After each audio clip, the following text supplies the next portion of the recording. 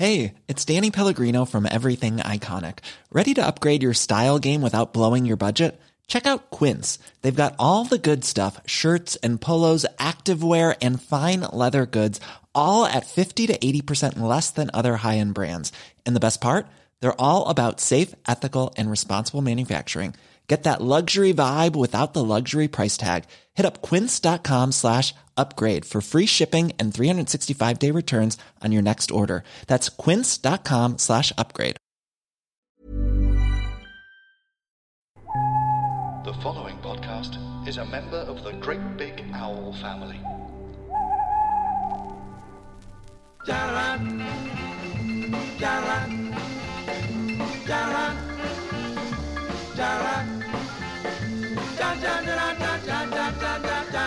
Hello and welcome to a brand new My Mate Bought a Toaster, and today I'm going to be diving into the Amazon purchase listery. That's something which I'm copywriting, Ollie Man, just so you know. Amazon purchase listery. Do you like that? Not enough to issue any kind of patent war. So don't engage a lawyer for that. I mean, that's my view. Fine, okay. Inside a secret, we have yet to trademark Answer Me This, and it's been 13 years. So Holy hell! That's the primary source of my income. So if we haven't bothered to patent that, I mean, you know, listery is low down the list. Finally, I can take down Helen Zaltzman on Ollie Mann. I've been trying to do it for ages. I thought my podcast would be more successful than theirs by now. Weirdly, it's not. Listen... Well, depends how you measure it, doesn't it? Yeah. You know, it's all about how much an audience loves it. I mean, on that basis, obviously, it's still also not as successful. I think all the ways that I measure it. Unless maybe volume. Sometimes mine gets a bit too loud. So I might win there. So I should say, Ollie Mann, the brilliant podcasting star of Helen and Ollie's Answer Me This, and of course The Modern Man, which is a brilliant podcast, and many more broadcasting things besides Ollie. You'll hear Ollie on radios and all sorts of stuff. Well, listen, let's try and establish what your identity is by going through your Amazon bins. Okay, we're going to go back. We're going back to, and this is exciting, Ollie, and it's rare that we get someone who goes back this far. 2000, so nearly 20 years you've been shopping on Amazon. There's a thought for you straight off the bat. And I remember logging on for the first time, by the way. Oh, really? Because I'll tell you why I've always remembered logging on for the first time. It's because my password. You can say what my password is, because after this recording I'm going to change it. Oh, that's incredible. Hang on, this so that we can burn a password off and actually discuss your password. We've never done that before. That's a first. That's exciting. Yeah, for obvious reasons. No, but no one's ever been good enough to tear up a password and put it in the bin like that. That's really good of you. Okay, fine. So let's do that. So Ollie's password for his Amazon is Aaron Kenton. Aaron. Yeah. AARONKENTON, just in case he forgets to change the password. We can all jump in afterwards. I bet someone tries to do that. Well, tell us why, please. Because he was sitting next to me in the school computer room when I first set up my Amazon account. Oh, mate. And he left my school after GCSEs, so 1997. So I was like a serious early adopter of Amazon. I may not have bought anything till 2000, or possibly they don't keep records prior to that, but I was keen. That's incredible. Aaron Kenton. So if anyone knows Aaron, are you still in touch with Aaron Kenton? No. Think how many times you've typed his name. I know. Yeah, on a daily basis almost since 1997. You probably know how to type his name better than Aaron Kenton does. If anyone knows Aaron Kenton, drop us a line at ToastPod on Twitter. Tell us what he's up to these days. All right, listen, come on. We're trying to pin you down. We're just waffling. So, November 2000. That's when you started on Amazon, and there's three. It's music, right? You've gone in on the music, and you've gone for Ben Folds 5. Now, you and I have been to see. Oh wow! By the way, I'm not looking at my own profile. I don't know what you've got there. No, I want you to feel the surprise. Yeah. I'm surprised. Okay, so that's good. I'm glad. That is representative of my musical taste then and now. Well, good. This is the that's thing. A good first purchase. You come at this really well until I scroll down. This is the problem, right? So Ben Folds 5, I'm like, yeah, I absolutely love Ben Folds. But you and I have been to see Ben Folds together, and he's one of the best live performers. I adore him. The Beatles, right? Mm-hmm. Obviously, clearly, it's in the DNA of anyone with a pair of ears. Exactly. Texas. Right. So do you know what I mean? It's like, best of? It's just a bit Partridge that you've gone Ben Folds 5, the Beatles, and I love the greatest hits of Texas. Yes, it was the greatest hits of Texas. It was the greatest hits. Okay, well, that's more forgivable in the age of the CD than a Texas album, I believe. I mean, I haven't listened to Texas since about 2000. But I know that's true because you did present on Magic for a while, and I can tell you definitely listened to Texas when you were on Magic. That's true. I wasn't paying attention when Texas were on when I was on Magic. But you get to do that joke when she... You know that... I've forgotten which one it is. You get to do it. I did this joke on Magic. I've done it probably 20 times. Oh, she's just cleaning her glasses. That's good. Brilliant. I mean, listen, you don't have to defend your Texas, but this just shows, that you've got a sort of musically great taste, but also we've all got it, just a little bit of a soft spot, a weakness, if you like. I think it just shows that I was a white guy in the late 90s, doesn't it? Yeah, well, quite. Ben Folds, The Beatles and Texas. Yeah, I mean, I was watching TFI Friday and I thought, yeah, Charlene Spiteri quite fit and that song's all right. That's... Interesting one here. Michael McCaffrey directing a play. This is December 2001. Are you still at uni at this point, or are you out in the real world? No, I'm still very much like in the middle of my English literature degree, yeah. Right, okay. Directing a play. So did you do some directing? Is that something you decided to do and you thought, I need to know how to direct a play. I'm just going to Google direct a play and buy the book? Yes, that would be pretty much what happened there. I, in fact, with Helen Zaltzman in the cast, directed a very ill-advised production of When We Are Married by J.B. Priestley. Right. Which, it's a comic classic, but it's definitely something you should only really do if you're in your 50s and from Yorkshire. Right, right. But, I mean, it was a reasonable production, I thought. And in fact, also starred Amara Karan. Do you know who that is? No. She's been in, what was that thing with Riz Ahmed about, that was sort of based on Serial? The Night Of. The Night Of, yeah. And she was in the Darjeeling Limited and a bunch. No, a proper credible actress now. Right. So she was in it, and Helen was in it, and I had a cameo in it. So So you met Helen at uni then? Yeah, on my first day actually. Yeah. Oh, really? She was my college mum. We had this scheme in our Oxford college that when you got there in your first year, you'd be put together with people who were in their second year who would then parent you. Okay. So she was supposed to sort of show me the ropes. Well, actually, what happened is someone else was supposed to show me the ropes who was obviously only in it so that they could shag freshers. And then when she saw me and didn't fancy me, she orphaned me. So I never really got to know her. But Helen stepped in and stepmothered me. I see. Yeah. So that was our relationship. She sort of found the abandoned animal on the side of the road and took you in. God, that's beautiful.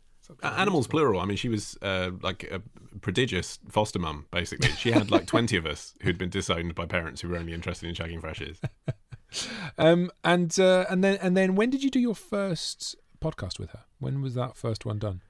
Well, we did student radio when we were at university, so that's why I approached her and asked her if she wanted to do a podcast, because I remembered it was in recent living memory that it was good when we were on air together. But the first podcast, well, we did a trailer in December 2006. Right. Okay. Fine. I mean, that's the flag on the moon of podcasts, isn't it? Pretty much. Yeah, it's pretty early. I mean, like, if you actually look into the history of podcasting, then people were doing it from about, I think, 2003, 2004. But those shows really were like nerds talking to other nerds about how to use PCs. Yeah. But if you're looking at independent entertainment podcasting, particularly in the UK, I think there was Sowerby and Luff when we started, and that's pretty Brian much Luff. it. Yeah. Oh, yeah. He was at it. And possibly, actually, Peacock and Gamble was a similar period. Like maybe they were a year after us, right. the same era. Right. But apart from that, there wasn't really anyone doing it. So it was kind of like that's what I saw was an opportunity. I thought, well, because I didn't know how good we were going to be, and in fact, listening back to our early episodes, I'm not sure we were that good. But there was no one else doing it, and I thought, what's interesting is Apple are providing a platform here, and it was all about Apple back then. Yeah. Where still they is will really. Sorry, still I is really. shouldn't say that on Acast, but it's okay. Yeah, I mean, Spotify are making inroads, but basically it's about Apple, isn't it? And they were making a platform where they would genuinely put a good independent podcast alongside Ricky Gervais's Guardian podcast that had got 1 million downloads and paid him, a six-figure sum. And I thought, well, we should be that show. Like, who else is that show right now? Like, there's no reason why we can't have a chance to be that show, so let's give it a go. Yeah. God, it's amazing, isn't it? It's amazing. And it's amazing you're still doing it. That's what's incredible. How often do they come out? It's now monthly in terms of new episodes, although we do, in the intermittent fortnight each month, we do a sort of retro episode where we re-release something from our vast archive and do a little preface saying how awful we were. It must be quite weird now, though, that you've done podcasts for that long, because you can listen back. It's a real sort of diary into your life. Am I going to have this with this podcast, do you think? Am I going to listen back to these episodes and be like, oh, I remember the me of 2019? Have you had that with it? Yeah, the experience that I have is more that, like, I don't remember and don't identify with the me of even quite recent years like 2013. It's quite extraordinary, because I suppose when you're doing an entertainment show, you're trying all the time to mine your brain to find the comic angle on the thing that you're saying. So it's half true, but you exaggerate it or you find the funny bit. Otherwise, what's the point of telling the story? Yeah. And like listening back to it, therefore, you don't quite. It's not actually how things happened. It's the comic exaggerated version of how things happened. And so when you listen back to it, you don't even quite remember the story as you're describing it. And so it's like a really unreliable memoir. Yeah. And it's one that's just often because the jokes, the fashion in comedy changes. So the things you're using as punchlines, you listen back and you're like, oh, that's a bit misogynist. Or I wouldn't say that. Like that person clearly had mental health problems. Whereas at the time, that obviously seemed like an acceptable target. So it's just amazing, it's fascinating from that point of view. When you get the way that we've moved on the last couple of years, certainly with obviously the big movements that have happened, but even just watching things like The Simpsons or like Friends, like the go-to punchline in Friends was gay porn, wasn't it? That was just used as a punchline. Good God, you watch that now and you're like, oh, please. It's like uncomfortable. It's good. It's good that we've become. It's awkward. Ollie, can I hear a tractor in the back of your? You can. Oh. I'm glad, I was just about to mention it, but then I thought I'll wait and see whether you can mention it. So I'm recording in what is the only room in my house that has 2 doors to get into it, so that I can try and distance myself from my children who are making a lot of noise. But that does mean Is it them driving the tractor? Is that why they're making noise? It does mean that I'm against a window which faces the street. And so it's the dressing room. It's our sort of ensuite dressing room in our bedroom. Right. And so I'm surrounded by piles of clothes and laundry, which is good for audio, but I'm right next to a window. And so, they're resurfacing the road outside our house at the moment. And my 4-year-old was so excited about it yesterday that he did a shit on the floor. That's how excited he was. He did 2, actually, but he blamed one of them on his invisible friend. I would have done a shit on the floor and said, pave that. You have been bought red-handed.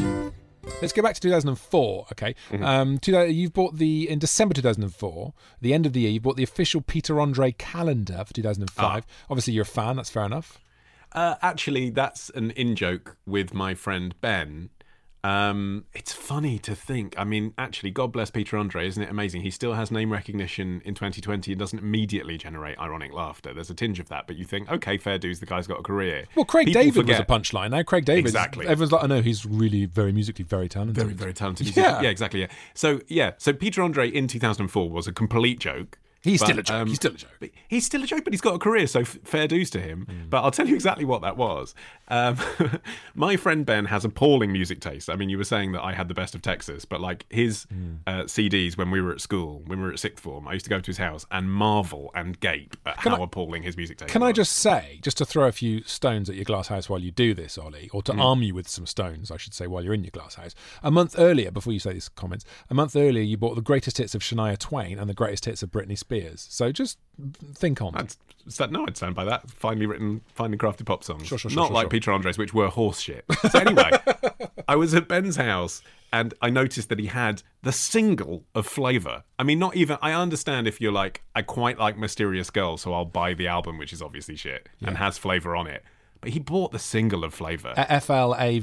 That was the thing That's that the always one. Upset me the most about that. And so like his nickname, Flava, it's the sweetener, isn't it? It's like stevia. Yeah, exactly. So he was a Peter Andre fan when he was 17, which was just hilarious. And so like his nickname at school, I think, was Andre, etc. Wow. So at this point, I'm 22, I guess, 2004. Yeah, I've just moved to London and I live with Ben in a flat. Right. And so for Christmas, as a joke, I got him a Peter Andre calendar, but it's more than that. I, at that time, was working as a researcher on the ITV programme This Morning. And Peter Andre, because This Morning, was our film critic. Oh, please tell me you got it signed. I got it signed. Oh, So- wonderful scenes. Wonderful. But what I couldn't say to Peter Andre, obviously, we've got an ironic joke with my mate who likes you. Yeah. So what I said was, which was an acceptable thing to say in 2004, I said, my nephew, Ben, loves you. Because he was going after the kids at that point. Like he was doing Disney covers and things like that. He was going after kids. Yeah. Okay, yeah, cool. Yeah. Mhm. Allegedly. Cool. And so he was like, all right, mate, yeah, I'll sign that. Oh, yeah. And he wrote a thing saying, Dear Ben, keep up the love or something, Peter. And so Ben still has in his office, he's a child psychologist, a framed page of the Peter Andre calendar with the signature on it. Oh my God, that's wonderful. That is absolutely beautiful. Signed by Peter Andre, framed and in his grown-up life. That is what you need.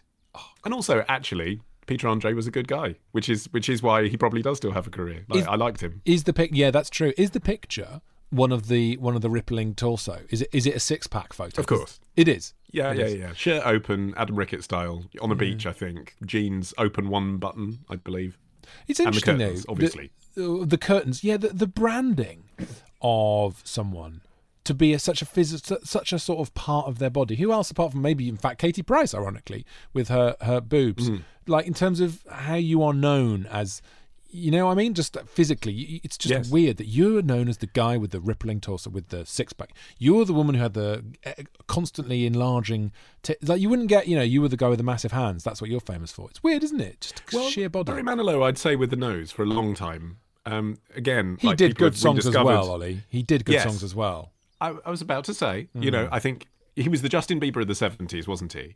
And then sort of post-2010, people have rediscovered... that those songs he wrote in the 70s were, the good ones stand next to Elton John and Stevie Wonder. Some of the bad ones are a bit cheesy, but they're good songs. But there was 30 years in between where he was just known for having a big nose. When we were kids, he was, if you explained who's that guy on Noel's house party, oh, he's the guy with the big nose. Yeah. That was Barry Manilow. Jesus. It's terrible, isn't it? Jimmy Hill, similarly with the chin. You know what I mean? Like a whole career. Sporting prowess. Jay Leno. People just think, it's just my chin, mate. There's more to me than my chin. I just think, I wonder if Peter Andre feels that there's more to me than my six-pack, Or abs from Five, similarly. Well, Abs decided to name... Well, I say decided. I mean, obviously they were manipulated by Simon Fuller, but decided to name himself Abs. If you had to name yourself... Go into that eyes open. If you had to name yourself after your best body part, then, similarly, if you were joining a boy band now at the age of nearly 40... Yeah, giant cock.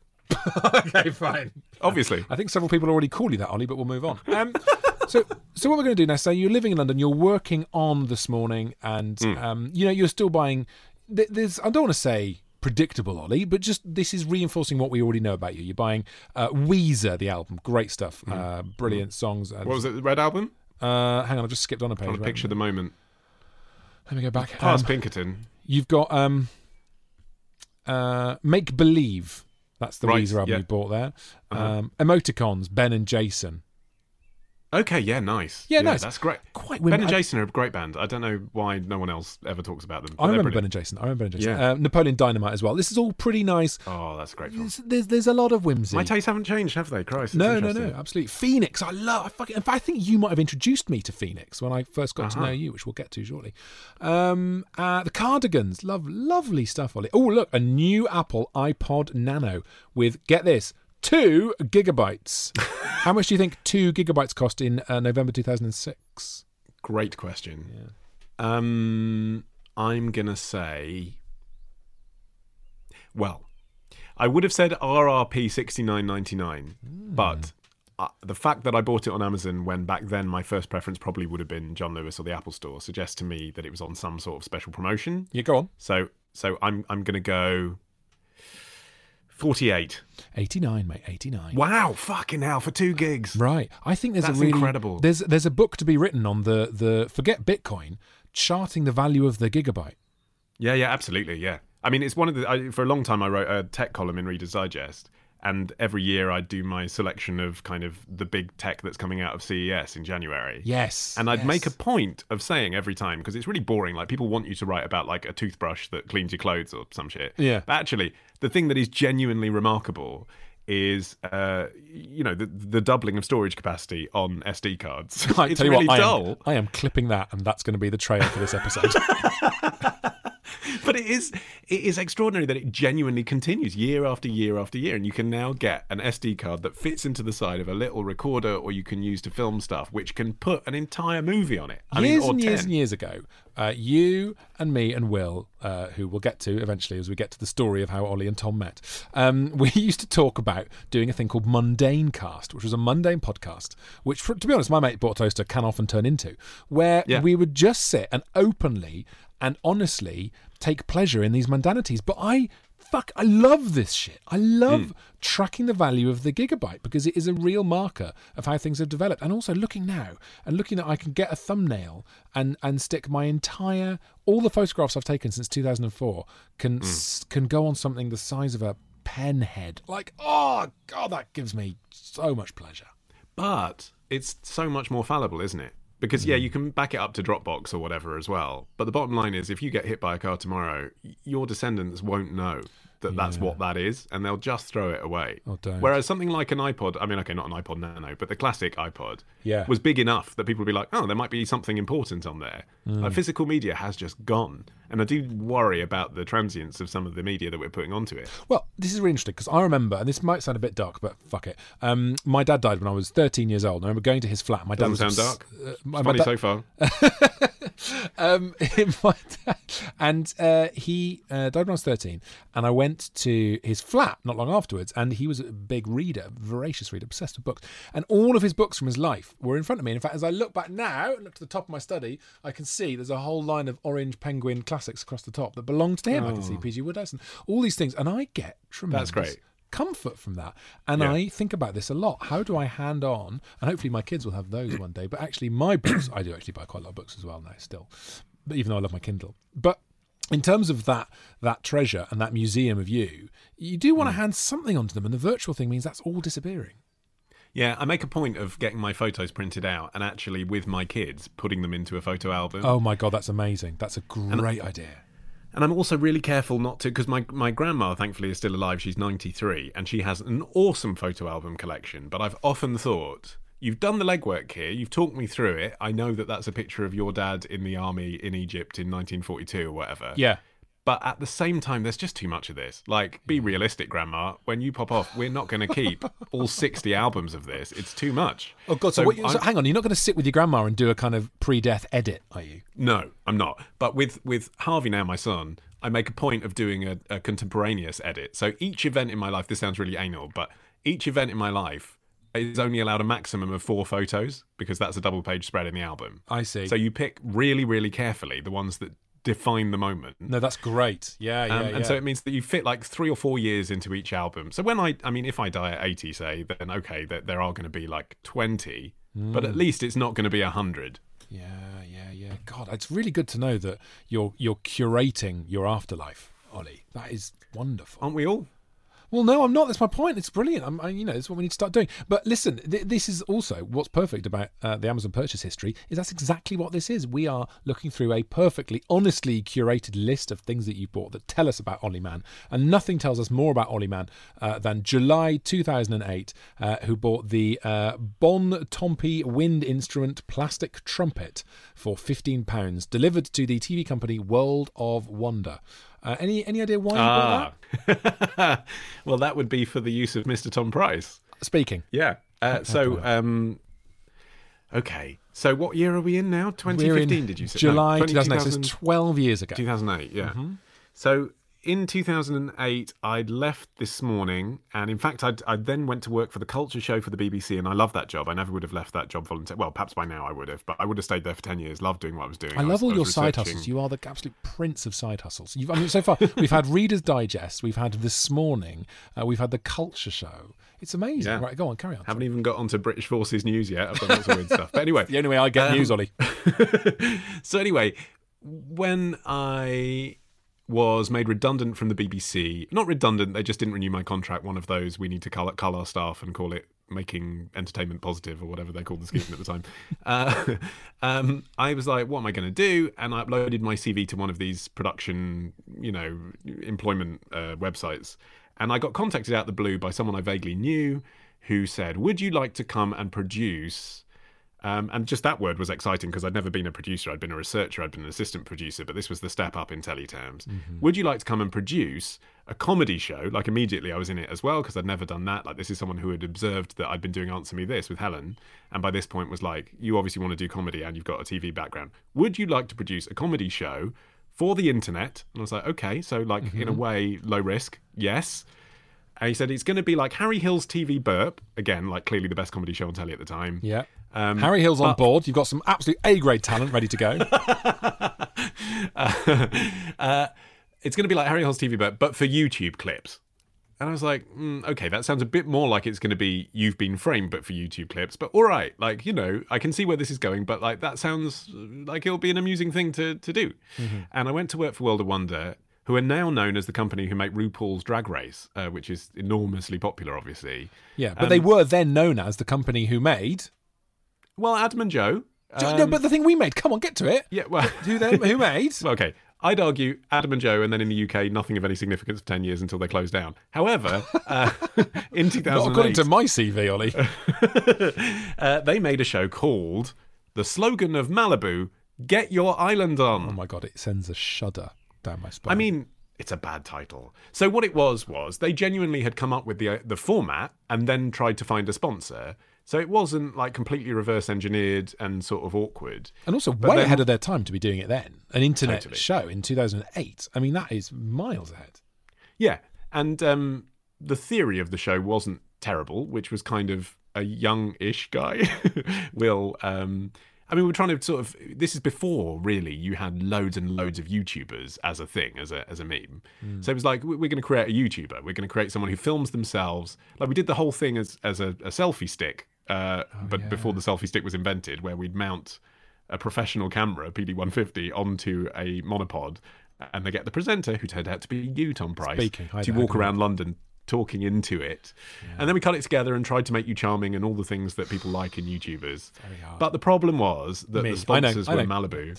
Yes. And they were actually lovely to deal with, but their brand agency, who were the in-between people, were just awful. There was so much interference. It was including can you call the show our slogan? Yeah. It was really gross. It just became a giant advert, didn't it, essentially? And, no one really wants to watch a 4-minute advert. That's right. Except our task, obviously, you and I, and Will, who you mentioned earlier, who was the assistant producer, our job was to try and sneak in as many subversive things into what was essentially an advert as we could. We did some weird shit. I mean, one episode we went to Tamworth to go skiing. That was fun.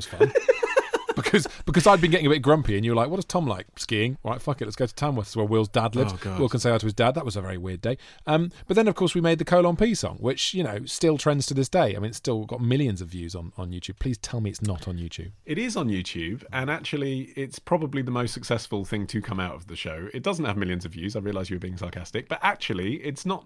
Shall I look it up now? It's looking at tens of thousands of views. I think. Really? I wouldn't be surprised if it was at 10,000. Oh God, what is it called? What's it called? Colon I'm curious P. now. It's called Do the Colon P. Again, ahead of its time because it was a joke about emoji, basically, before emoji was a thing. And the song was... I came up with the lyrical concept, but the song was written, actually, by the musical comedian Jay Foreman, who occasionally tweets it. So that's why it still has... It's got... Do you know what? It's got...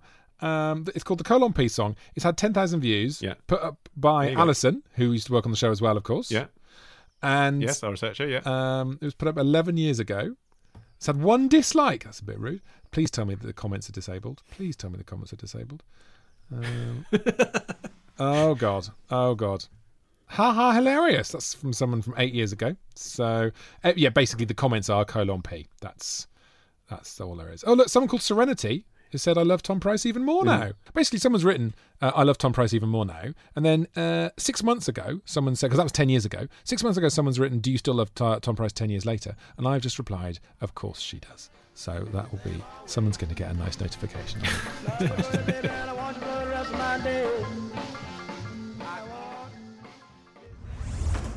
Can't face those Twitter notifications? Forgot to watch anything but Netflix? Dreading the video conference small talk at 9? You need a news vitamin, You need the Smart 7. It's a brand new daily podcast that puts your brain into gear. Everything you need to know in less than 7 minutes. You need the Smarts? Hey, we got the Smarts. The Smart 7 every weekday at 7 a.m. Available right now on Spotify and all the usual places.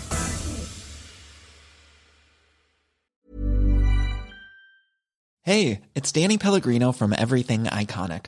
Ready to upgrade your style game without blowing your budget? Check out Quince. They've got all the good stuff, shirts and polos, activewear, and fine leather goods, all at 50 to 80% less than other high-end brands.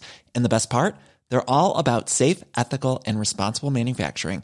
Get that luxury vibe without the luxury price tag. Hit up quince.com/upgrade for free shipping and 365-day returns on your next order. That's quince.com/upgrade. Many of us have those stubborn pounds that seem impossible to lose, no matter how good we eat or how hard we work out. My solution is PlushCare. PlushCare is a leading telehealth provider with doctors who are there for you day and night to partner with you in your weight loss journey. They can prescribe FDA-approved weight loss medications like Wegovy and Zepbound for those who qualify. Plus, they accept most insurance plans. To get started, visit plushcare.com/weightloss. That's plushcare.com/weightloss. Ooh, I don't wanna hear no more crying. Just come on, let me know what you've been buying. So that was Get Your Island On. It was a visual podcast, Ollie, wasn't it? It was a visual podcast. It just happened to be in the wrong decade. Story of my life. Mm-hmm. Ahead of the times. Let's move forward decades now. We're going to 2010. And in December 2010, you have bought 10 copies of Answer Me This by Helen Zaltzman and Ollie Mann. That's a pretty fucking miserable Christmas for all your family, isn't it, that year? Jesus. So that was the book that Helen and I did as a spin-off toilet book in 2010. And I think I bought those for my mum. Obviously you want some, because if you turn up at events or whatever and you're going to sell them or, there was probably some people that I wanted to give a free copy to if they'd helped us with some research or whatever. Right. But I think my mum said, what if it sells out? You're going to want a stockpile of these books. Can I have 10? And she didn't know how to use Amazon, so I got her 10 copies of the book. And I believe there are still 3 left on the windowsill of my childhood bedroom. Look, it's got lovely reviews, this book, by the way.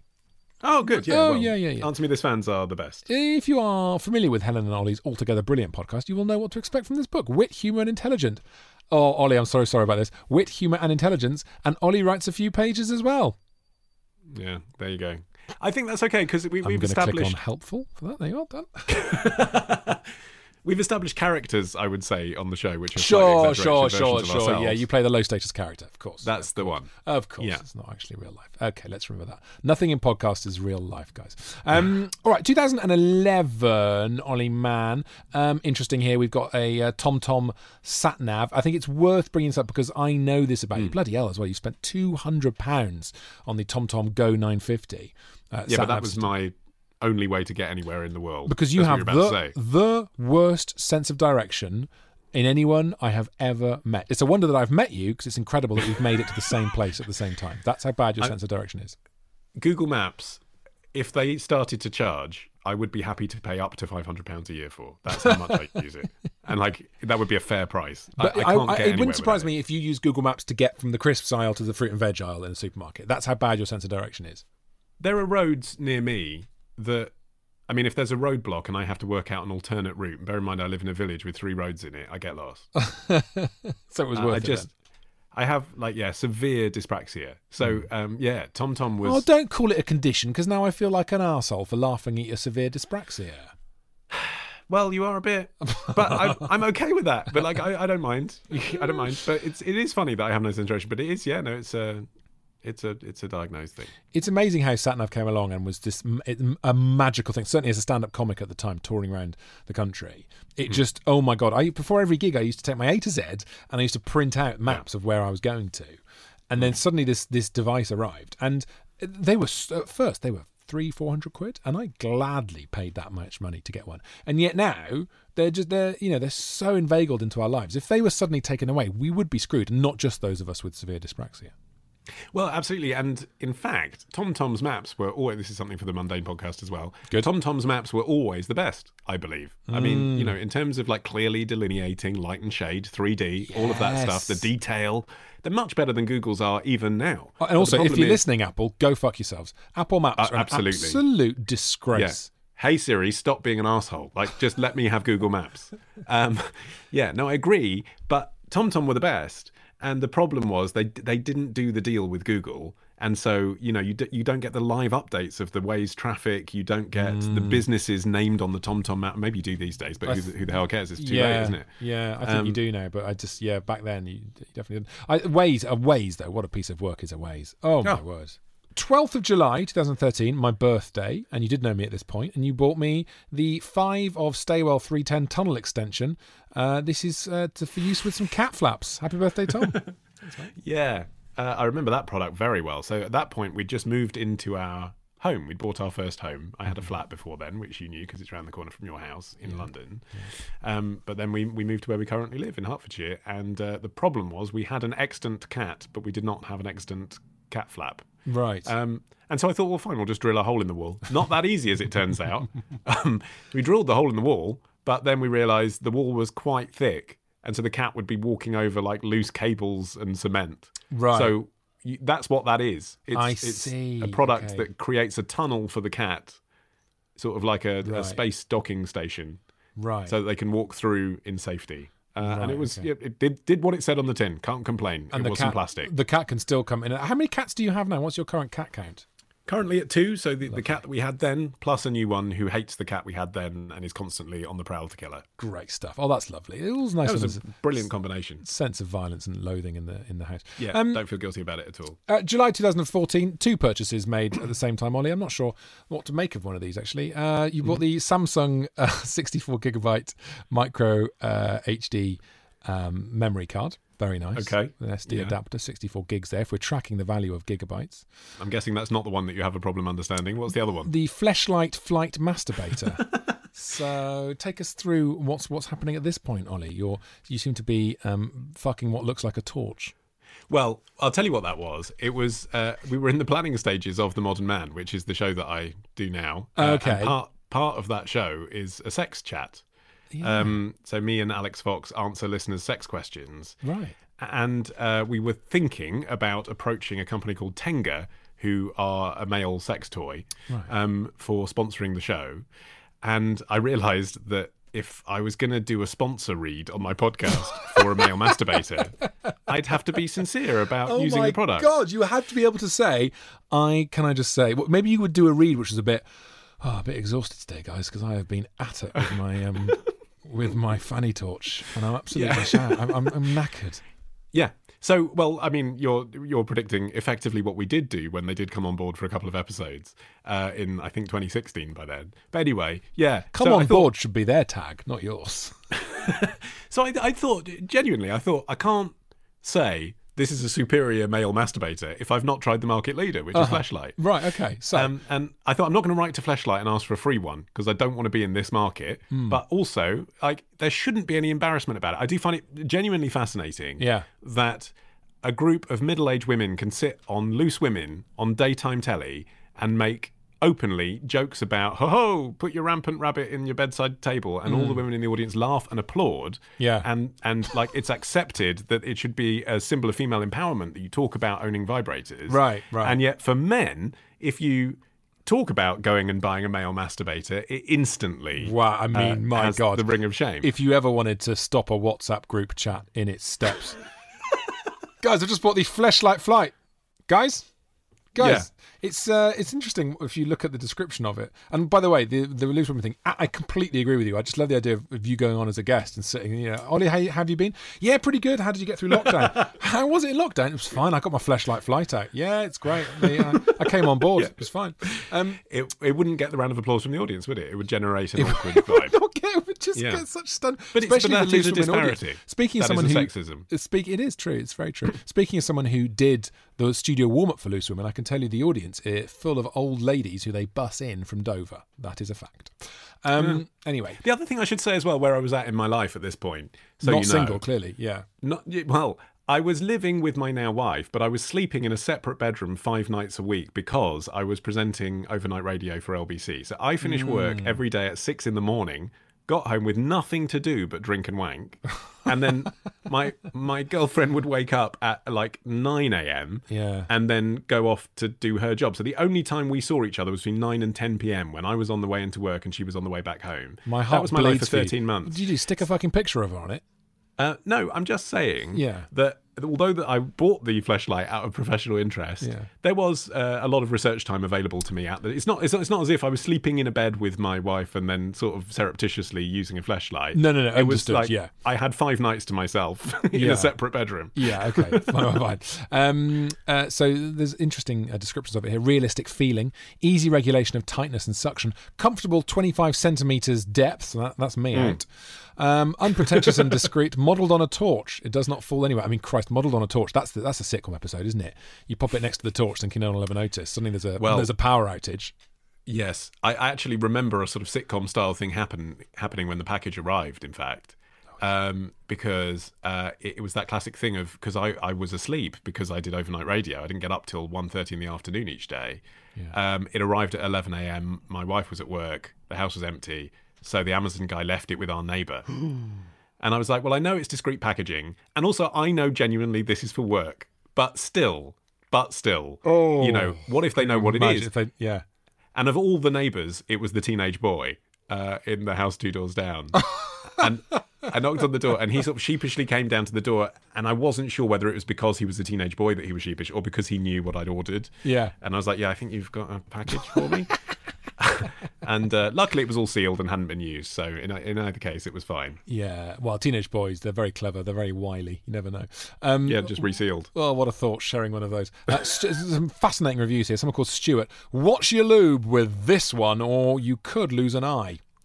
Here comes the review. The advice to use water-based lube only very important. Should carry a health warning. Use some Durex Tingle lube without thinking. Safe to use with condoms, FYI. 2 minutes in, and the end cap started to disintegrate into sharp little shards, which were drawn into the sleeve. Just glad it was the first time just out of the box. And again, just out of the box should be the catchphrase for it. And I've not really started to enjoy myself, or I could have been very embarrassing visit to ER.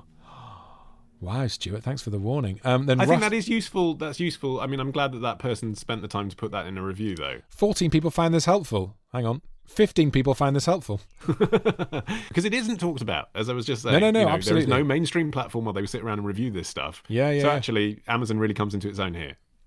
Again. Comes into its own, Sorry. yes. Could be, yes. Very good, Ruster749, I probably shouldn't read their name out because people complain. Better than the real thing. Have to limit my use to 10 times a year. Use this on special occasions. Otherwise, I'd be too comfortable to live the rest of my life alone. Out. Better than the real thing, and that's messed up. Equilibrium on Earth. Wow. Open the champagne spot of Lionel Richie. It's one of the special occasions. Get Mellow Magic on. Good to go. Yeah. 18 people find this helpful. Sorry, 19 people find this helpful. This is a good one from David. Incredible. Goodbye, wife. These are great. These are absolutely great. But also, here's another thing that I find interesting.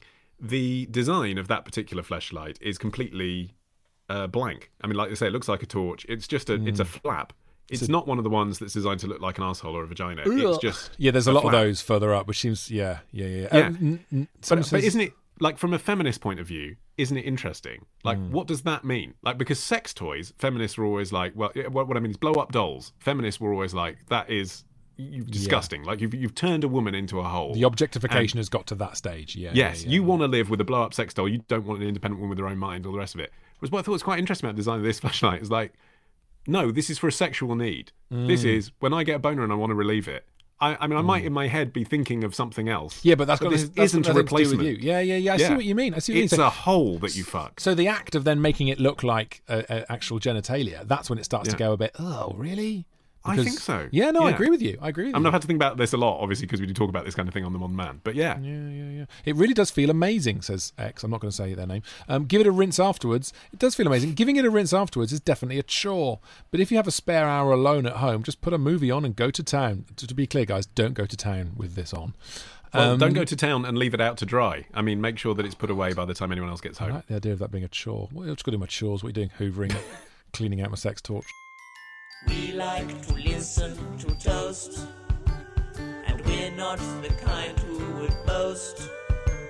And even in spite of the host, we still like to listen to toast. La, la, la, la, la. All right, then as we wind our way through Ollie Mann in 2015, lots of gadgetry, a lovely Apple Thunderbolt to Firewire adapter. Oh, the WD MyBook Thunderbolt Duo 8 terabyte high-speed storage. Okay, guys, time for the gigabyte tracker. Yeah. How much did Ollie pay for 8 terabytes? Here we go. See, now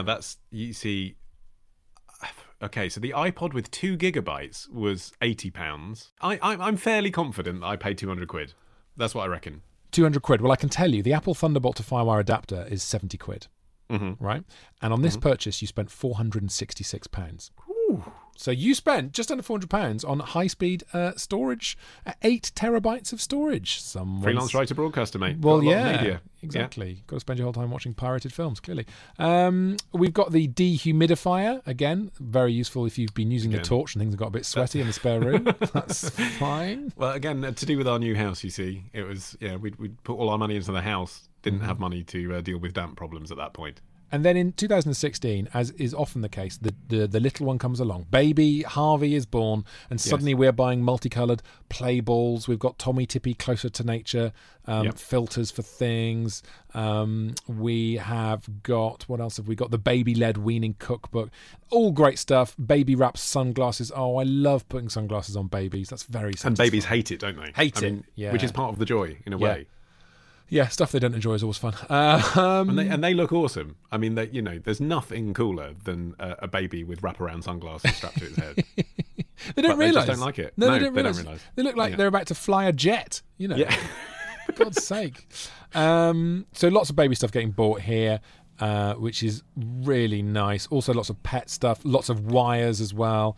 Worth mentioning, actually, that as we switch now at this point from sort of music and media and storage into gadgetry and daily household events. That's right. That was not only the same watershed moment that Harvey was born, but I happen to know, because I remember it being a big issue when Harvey was born, lots of parents in our NCT group suggested it to us. That was exactly the time that Amazon Prime launched. So you're going to see an acceleration at this point, because I became a Prime member, and that became the default option rather than just something I did occasionally. Is that right? Yeah. So this is when Prime kicked off. Okay. That's why I'm buying like insignificant things, because I can get them the next day. Isn't it amazing that the next dayness made us go completely crazy? That was a game changer. We're into 2018 now, Ollie. Okay. Hopefully can relate to this version of myself now. Yeah, this should be more familiar with you. Paw Patrol Marshall headphones. Gone for the Marshall headphone there. Okay, nice. What would you have gone for? Not Chase.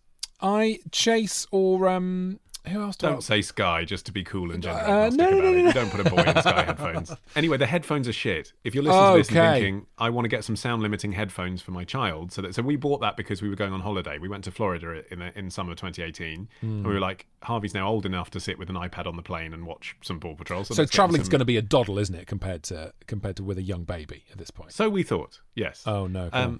No, actually, it was but not for these reasons. We thought we'll just plug him into an iPad and that'll be fine. Actually, the reason it was a doddle was because, as it turns out, he loves aviation and transport and was just so excited to be in the airport that he just didn't sleep for like 28 hours. But, so he was just on the plane going, plane, window, but the world, sky, carpet. Yeah, but we hadn't realised that. We'd anticipated that he'd be plugged in a lot, and then so we bought those headphones, and they are not loud enough to be heard at all on an aeroplane. And they're supposed to be sound limiting so that the kid doesn't blow their ears. But I mean, you literally can't hear them. And even in a busy restaurant, when you're out on holiday and it gets to 9 p.m. and the kid's still up and you plug them in, he couldn't hear there either. So like now he just uses my headphones. So don't buy sound limiting headphones, even if they've got Marshall print on them. Great life advice. Listen, May 2018, and this might be one of the most expensive things I've ever seen bought on My Mate Bought a Toaster. I don't know how you feel about that. Wow. And it's also one of the most decadent things as well. You have bought, you've spent £529 on an under-counter wine cooler. Ah, right. Okay, so we're at a different stage of my life now. So no shit, Sherlock. We definitely are, aren't we? Bloody hell. We're not back in the buying whimsical CDs days anymore. That's right, yeah, or dehumidifiers. So what that was after my father died, we had some money from him with which we could refurbish our property. And so, having lived in a place that we were kind of, propping up with sticks, we did actually get a home extension done. We got our garage demolished and replaced by a kitchen and this sort of bedroom, dressing room, ensuite thing that I'm sitting in now. Right. So it was a side extension. And there were a couple of things where I was like, if we're doing this, if we're moving out of the house for 15 months to live with the in-laws, which actually was lovely, but, not without its drawbacks. If we are, going to have loads of builders trudging around our house for 2 years and all that, I'm going to buy a few things that are just for me and are obscene. Yes, okay. But think about a wine cooler, because they're not that cold, are they? They actually put things at the sort of the right temperature for wine. So are they good or not? Because I've got a friend who's got one who does not like it. Well, the thing is, you've got to put your wine somewhere, haven't you? So I subscribe to a wine box from Virgin Wine, so we get like 12 bottles a month, and they all arrive at once. So obviously by the end of the month, you've only got 2 or 3 left. But at the beginning of the month, you need to put them somewhere. So if it wasn't a wine cooler, it would be one of those sort of wooden racks. And actually, I prefer the look of the wine cooler because it looks it looks like you're in a bar, doesn't it? Which is fun. Yeah, and they're also always tinted. Why are they always tinted? I know, right? Like the wine is embarrassed to be seen. I don't know what that is. You've got gangster wine hiding in the back of a sort of blinged up car. It's weird. Yeah. So you've got to put it somewhere, and so it's true that the red wine is stored at a perfect temperature. The white wine is never cold enough. Never in cold my enough, view. right? You've just spent 500 quid, stick it yeah. in the fucking fridge. This is what I didn't Yeah. realise about them. It's true. I often put an ice cube in. Yeah. By the way, whilst we're talking about wine, although I get my Virgin Wine box, genuine tip, the Graham Norton Chardonnay, only available at Tesco, is fucking great. Oh, God, we've got wine tips. This is what this podcast has become. I love it. And wouldn't you think, though, like a celebrity wine was going to be poor? But it's really good. Well, I was in Portugal recently, and I'm not going to lie to you, I had some of the Cliff Richard wine. Oh, wow. Yeah. How was it? It was very nice indeed. Thank you very much. Yeah, it was good. Yeah, but I'm not particularly. but- I haven't got a very sophisticated palate, so I'll drink anything, to be honest. Okay, weird celebrity wines that are also surprisingly good. Yeah. The Ian Botham Sparkling Rosé. Jesus Christ, this is easily the best tangent I've ever been on this show. Weird celebrity wines that are quite good. So we've got Botham, we've Yeah. got Richard. Norton, and we've got Richard. That Yeah, is Norton's amazing. the king of wines, though. Honestly, like he's the Lloyd Grossman of wines. Like what Lloyd Grossman is to pour on pasta sauce, Are you Graham serious? Norton is to table accompaniment wine at a decent price. Yeah, I'm deadly serious. Wow. Okay. Yeah. Because and the other thing about Graham Norton is he's an absolute genius. My God, what a guest he would be on this. Is his books are incredible. He's a genuinely fantastic novelist. In fact, I have it on good authority. I wonder if I'm allowed to say this on the podcast. Fuck it, might as well. That he's going to give up everything TV and just go and write books. Apparently, Really, he's going to do a Fern Britain. he's going to do a film Britain, but his books are not going to be about Cornwall. All she does is Right. write books about Cornwall. It's very odd. That is literally all she does. Yeah. Yeah. So, But apparently they're good too. I haven't read them, but people who do read lots of books tell me that they're good books. Don't know. yeah, I like Fern Britain. She's nice. Anyway, Who doesn't like Fern Yeah, Britain? come on. Oh, God, did you work with her when you were on this morning? I did, yeah. And Phil. Nice.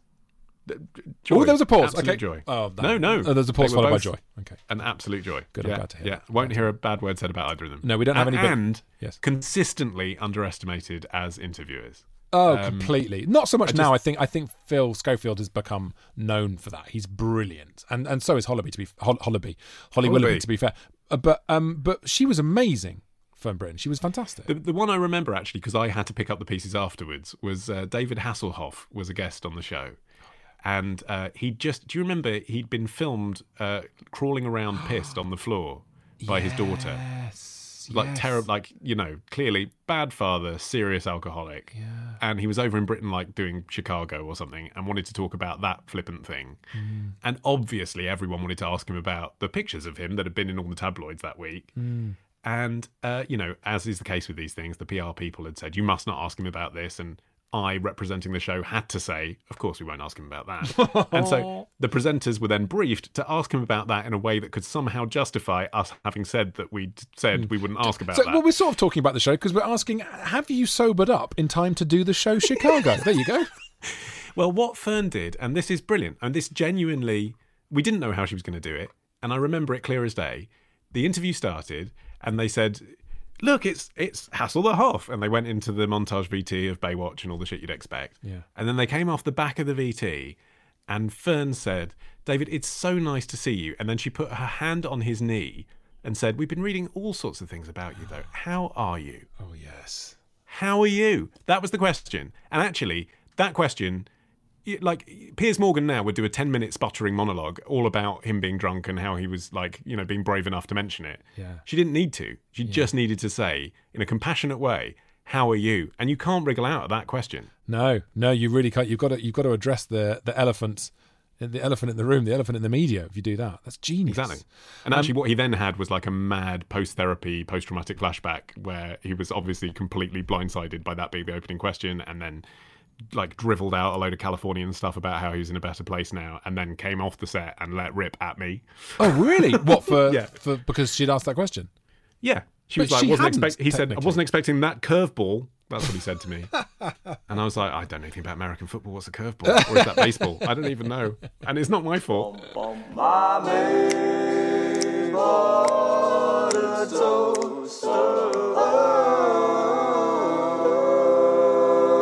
All right, so listen, Ollie man, we've had curveballs, we've had trumpets, we've had sex toys, and now here we are getting real toys at the end of our My Mate Bought a Toaster journey. The last thing you bought Beautiful. How wonderful. You bought a 4-in-1 puzzle.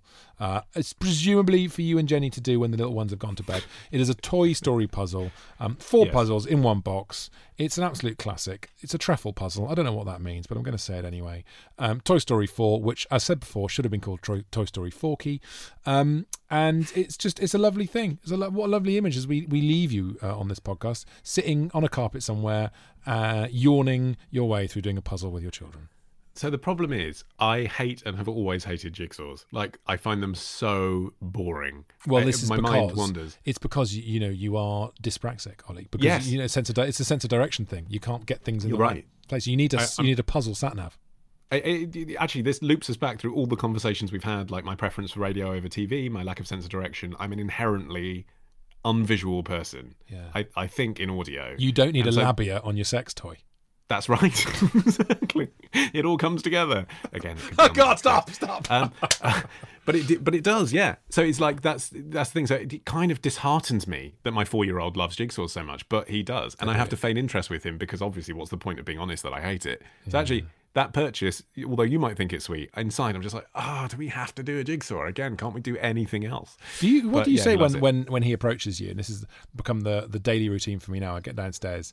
And I now get a bit of extra time in bed, right? Because the kids get up at 6 and my wife goes downstairs because they don't bother her in the same way. They leave her alone and they watch telly for an hour. Then I come down about 7 and then I sit on the chair near to them, get my cup of tea, get a book out. I like to have a little read first thing in the morning. And it begins. They walk over to me and go, Daddy, can we play Monopoly? And I have found myself recently, certainly during lockdown, but also in normal life as well, playing things like hide and seek at 7:10 in the morning. What is the deflection? What do you do when Harvey comes towards you and says, Daddy, can we do all 4 of these puzzles now? And I know it's only just daylight, but I love you and I want to do a puzzle with you. Do you know, the answer to that is really simple. I just say no. And it's one of those things, like, if you want to be like generous and gregarious with your children, you feel like you should never say no. You should always qualify the no, explain the no. Yeah. I'm just like, no, that's not happening now. What's happening now is you're doing this, and then we'll do it later. And actually, he accepts that. It's strange. Like, if you're very, very clear, like, he's asked a clear question, can we play Monopoly? No. Not so much. Definitely can't. Thank God for tea as well. This has become a thing that they know. If I'm having my tea or my sandwich, Daddy's unavailable. So I can make a cup of tea last for up to 2 hours sometimes. Just really. Yeah, you're going to put on 10 stone over the next 2 months. Oh, I know, but it'll be worth it. It's a force field. It's a kid force field. Listen, Ollie Mann, absolute pleasure. I'm a huge fan of yours professionally. I tolerate you personally. As a person, not so much. I put up with you as a person. I love you dearly. Thank you so much for coming on My Mate Bought a Toaster. Of course, people know how to find you. You're on Twitter, and your brilliant podcasts are available all over the shop. So we don't. Well, spell my name though, because people don't realise. MANN. So it's the whole way we've been talking about the modern man. It's the modern. So the website is modernman.co.uk. And it's brilliant as well. The Modern Man really is a fantastic podcast, and it's a great example of how you can take the best of both worlds. It's the best of podcasting, and it's the best of radio standard broadcasting. It's really good stuff. So that is very kind. I recommend it. Oh, the wonderful, the delightful Ollie Mann. And he has got a brilliant podcast. Well, he's got a load, actually. He's got Answer Me This with Helen and, of course, The Modern Man.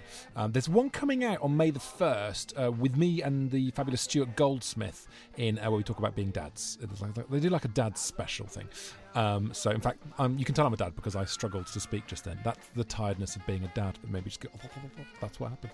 And if you want to hear those dad specials, maybe you are a new dad and you're after there's some good tips and also some good crying from some of us as well. Go to modernman.co.uk, that's double N, modernman, MANN.co.uk/dads, and you can listen to it there. And the new special is out this week, I believe. I hope you're doing well. Thank you for all your kind comments. Give us a follow at ToasterPod. Give us a review as well, it would be gorgeous online. I think the last review that I got for this podcast was last year, so if you can do something new, that'd be great, even if you just have to log in as somewhere different, because then it refreshes the thing and new people might find the show, which would be nice.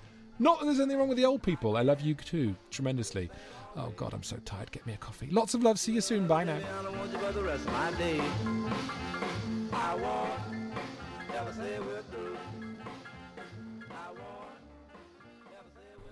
GreatBigOwl.com. I'm Tilly Steele. And I'm Helen Monks. And this is Bitchin'. I'm dyslexic. Yeah, why do you read the Wikipedia page? It's good to practice. A podcast where every week we talk about a different person. So how old was he when he first popped on the scene? That's a great If you say he was my age, I'm gonna fucking die. And we veer wildly off track. Pop that Prosec. Available on all your podcast apps. That's not right. Can you not say in the advert? Available on all your podcast platforms. Just search Bitchin' or Great Big Owl. We'll see you there. That was all right.